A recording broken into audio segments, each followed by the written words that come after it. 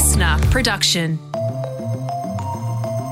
Hello, welcome to The Briefing. It is the last day of the working week. It is Friday. It's my favourite day of the week. It's the weekend, baby. Jan Franny's here. Jan, we've got a very interesting guest on The Briefing today, don't we? Yeah, an unusual guest. We're speaking to an 86-year-old nun. There are short-term gains probably from continuing to mine coal, but politicians are supposed to be there to look at what's in the common good long-term and then to manage that. So that is an 86-year-old nun weighing in on the future of coal. Yeah, find out why in just a moment. Before we get to that, though, the big stories of the day. Well, the family of the woman who has accused the Attorney General Christian Porter of rape in 1988 say that they support an inquiry into the circumstances surrounding her death. In a statement released yesterday, they say they continue to experience considerable grief and they're supportive of an inquiry which would potentially shed light on the circumstances of their daughter's death in June last year. Yeah, now this does come as New South Wales Police release a timeline of their meetings with the woman. They say that they met with her 5 times between February and June of last year. They also say that she was the one who decided not to proceed with the case. So detectives did receive an email on the 23rd of June 2020 saying that she no longer felt able to proceed because of medical and personal reasons. This is an email from the woman. It is believed, though, that she died the next day. Yeah, wow, tragic. Yep. The Prime Minister is still standing firm in his opposition to an independent inquiry into the incident. If you don't go too far from here, you will find countries where the rule of law does not apply. And you will be aware of the terrible things that can happen in a country where the rule of law is not upheld and is not supported in whatever the circumstances. The rule of law is essential for liberal democracies. Scott Morrison there, and it's an interesting argument. I think, a lot of people would agree that, we don't want mob justice, but the argument about defending the rule of law sits really awkwardly next to the High Court inquiry into former Justice Dyson Heydon last year. That was an independent inquiry, not by police, that found he'd sexually harassed a number of female staff. He denies the allegations, but the point is there was no suggestion that that inquiry was against the rule of law. It was run by the High Court. Yeah, and there have been growing calls for an independent inquiry from Labor, from the Crossbench, from the Greens, and now we have the family of the victim coming out saying they would support an inquiry as well. I don't believe that an independent inquiry goes against the rule of law. I believe an independent inquiry is actually part of the rule of law. It's not part of the criminal justice system and it doesn't involve the police, but it is a legitimate way of understanding what happened. Brittany Higgins is demanding an apology from Defence Minister Linda Reynolds for calling her a lying cow. The former Liberal staffer says the comments were incredibly hurtful. Yeah, now Ms Higgins revealed 3 weeks ago that she was raped inside Senator Reynolds' office on a night out in 2019. When the story broke, Senator Reynolds referred to Brittany Higgins as a lying cow within earshot of her colleagues. Since then, Reynolds has made a statement saying she wasn't referring to the alleged rape. Instead, she was actually talking about the account of the support that she was offered. Yeah, she is on health leave, Senator Reynolds, that is, as a result of this scandal. The Prime Minister did have an interesting reaction to this one. On the one hand, he seemed to defend Reynolds, saying that the comments were made in the heat of a very sort of stressful situation and also in a private setting. But he was also quite critical of her. She deeply regrets it. They were offensive remarks. She should never have made them. I don't condone them. But what matters is that we continue to address the substance of the issues here. Yeah, so those comments were quite strong from the Prime Minister, and it really makes me wonder whether he's withdrawing his support from her as the Defence Minister. So far, he's been really backing her.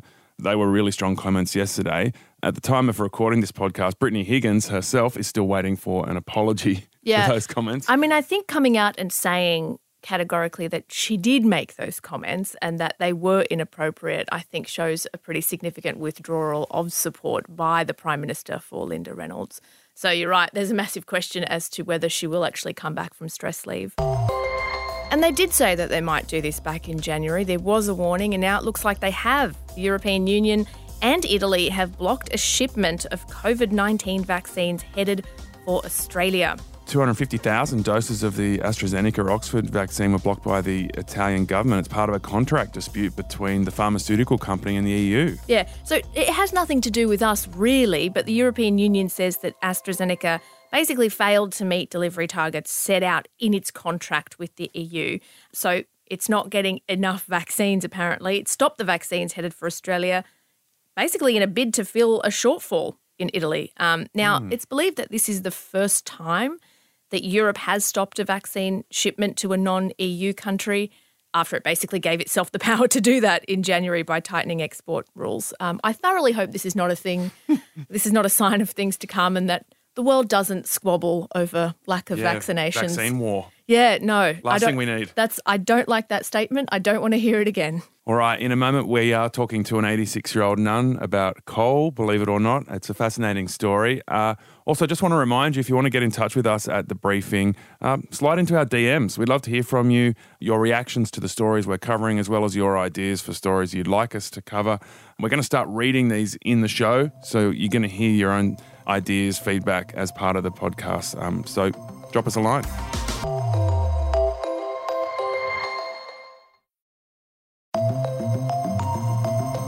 Eight students and a nun walk into a courtroom. Hang on a minute. Is this the start of a really bad joke? No, it's not the start of a bad joke, actually. It's the start of something that is currently happening this week.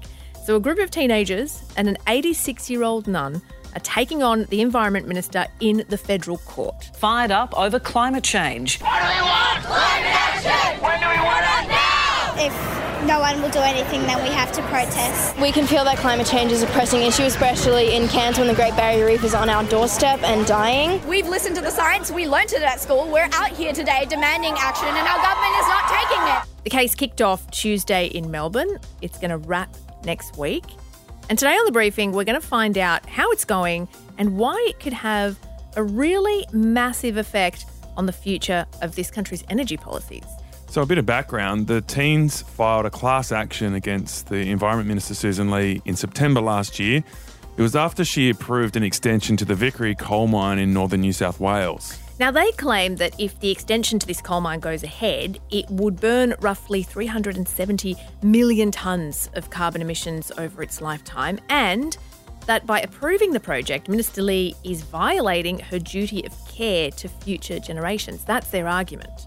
Now, these teenagers, they're not 18, so they actually needed a legal guardian to bring this case in the federal court. So that's where Sister Bridget Arthur comes in. Hence the 8 students and a nun walk into a courtroom, Thank right? you. Yeah. Now, we're going to speak to one of the teenagers that is actually mounting the case. But first, let's go to Sister Bridget Arthur for a second. Sister, is it unusual for a nun to get involved in a court case? Possibly, although I've been in this position a fair few times because I've done this kind of thing for asylum seekers. Right, it's not your first rodeo. No. So are you just chaperoning the teens, or are you actively helping them make their case? What's your role here? My role's strictly legal, really, in that the lawyers make the case and, do all of the technical stuff. But I'm needed because young people can't represent themselves in court. So if you're under 18, you have to have a litigation guardian. So that's my role. And are you actively supporting their case? Do you believe in their case? Yeah, I certainly do. Yes, I wouldn't have taken it on if I didn't. Scientists go on warning us of what's happening to the world as we watch it sort of die from lack of care, really. Then we're making these decisions on short-term basis rather than accepting long-term responsibilities for the planet. So how did you all come together, Sister? How did the teens find you, or how did you find them, and how did you all decide to go into this together? The young people were keen to take action. The lawyers were quite willing to take a case for them and with them, but they did need a litigation guardian, and I don't know exactly how they lighted on me, but I suppose they saw that I had done this for young asylum seekers before, so I guess that they said, we'll ask her. Right, so you'd actually never met any of the young people prior to this? No, I didn't know them. So you clearly believe in the fight that they're taking up to the minister about this coal mine. Are your values around the environment something that you just hold personally, or have you taken the lead from the Pope? Because in his second encyclical, he focused on environmental issues. Did he influence you? No, I wouldn't say that the Pope influenced me in that way, because I've long held that we have an absolute responsibility to do something to, make sure that our globe doesn't become unlivable, really. I think it's as extreme as that. However, I was pretty chuffed to see, and I'm often chuffed to see this present Pope saying things that I think are accepting a kind of a global responsibility, or urging us to accept a global responsibility that's a bit rare in the world today. Yeah. So what's your personal belief about coal? Do you think that we need to phase it out? Yeah, I don't think there's any need to have coal anymore. It's clear from what the scientists tell us that renewables are the way to go in the future. I mean, there are short-term gains probably from continuing to mine coal, but politicians are supposed to be there to look at what's in the common good long term and then to manage that, and they could manage it. This case is before the federal court in Melbourne this week. Can you tell us a little bit about how it's going so far? Well, I only really know from talking to the lawyers, and obviously the lawyers on the side that I'm on. But they tell me that they're very happy with the way that their arguments are being listened to, and they feel very positive about the case so far. Sister Bridget, it's kind of rare in my experience to hear a nun talking about environmental issues or any political issue. They often give the impression of being apolitical. Is that a misperception of mine? Where do nuns normally sort of land on political issues? Oh, yes, I think it's quite a misconception. My experience of not just people in my own congregation, but nuns generally, is that they have strong political opinions, and I think you can't have strong values without also seeing how those values line up in the public sphere. So would you say that most nuns that you've been in contact with share your concerns about the environment and the impact of coal on it? Yes, virtually everybody. I hardly meet anybody who thinks that we're on the right path if we just continue to do little about coal and other, aspects of what we're doing to poison the oceans and to do things about the rising tides, not do some things about the rising tides. And all of that's tied to the well-being of people, of course, and it's also tied to my other major passion, which is about refugees, that we're causing people to seek refuge in other places simply because the places where they are becoming untenable. It's funny because I went to a high school, sister, that was run by nuns, and I have the complete opposite experience that Tom has. I find nuns to be very involved and very political, so I'm not surprised in hearing what you're saying. But your sisterhood says that it stands for social as well as ecological justice. What does ecological justice mean to you? I think ecological justice is about the well-being of the whole planet.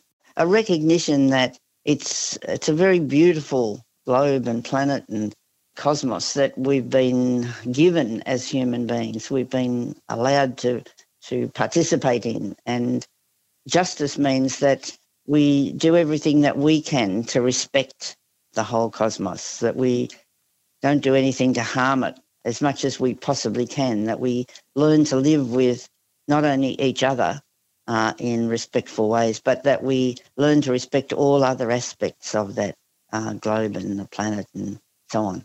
And what would you like to see the outcome of this case be?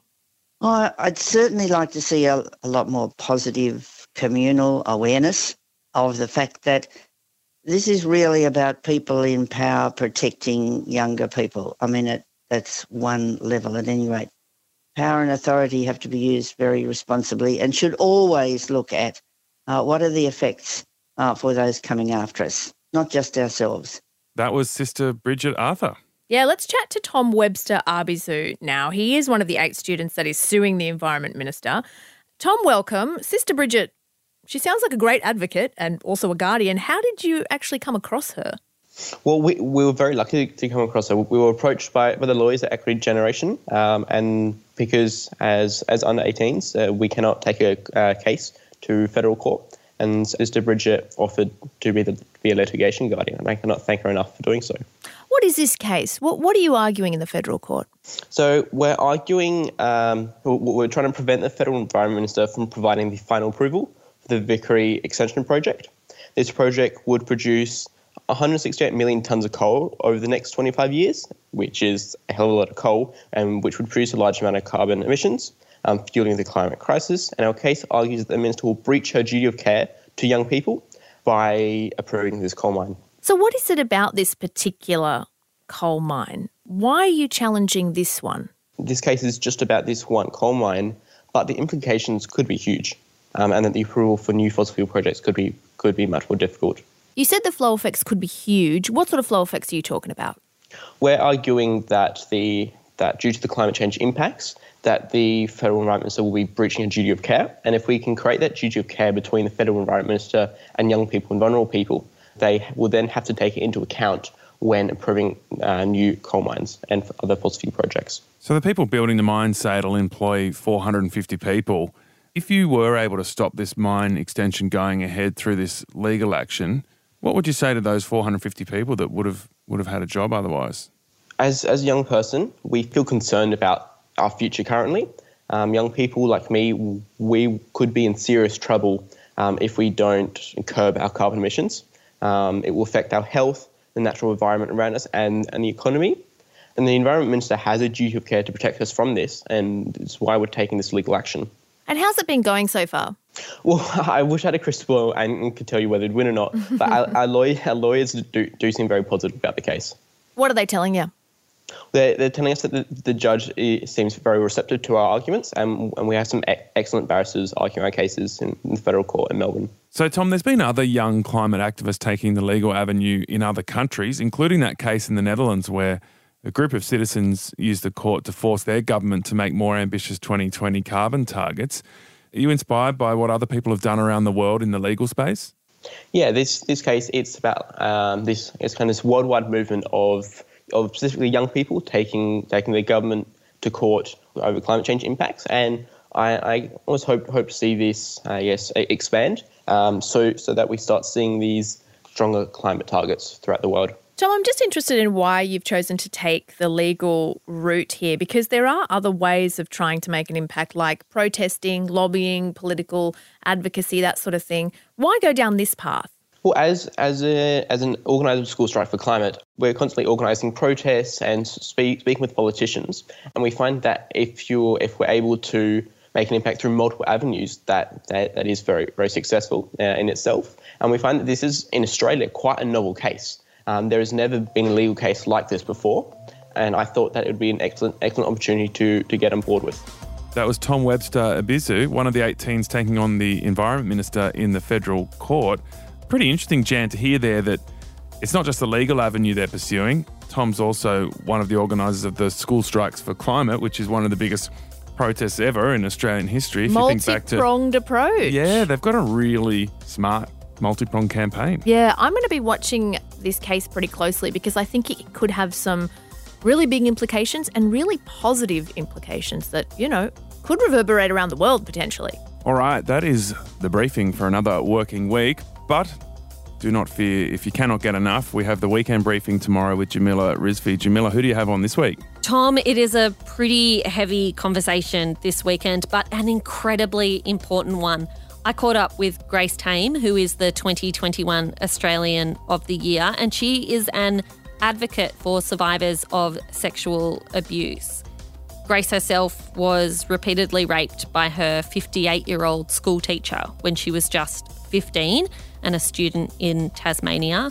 Her story is absolutely heartbreaking and her courage is awe-inspiring. So please make sure you listen to that one. All right, very timely guest, Grace Tame on the weekend briefing tomorrow. Thank you so much for listening. Have a wonderful weekend.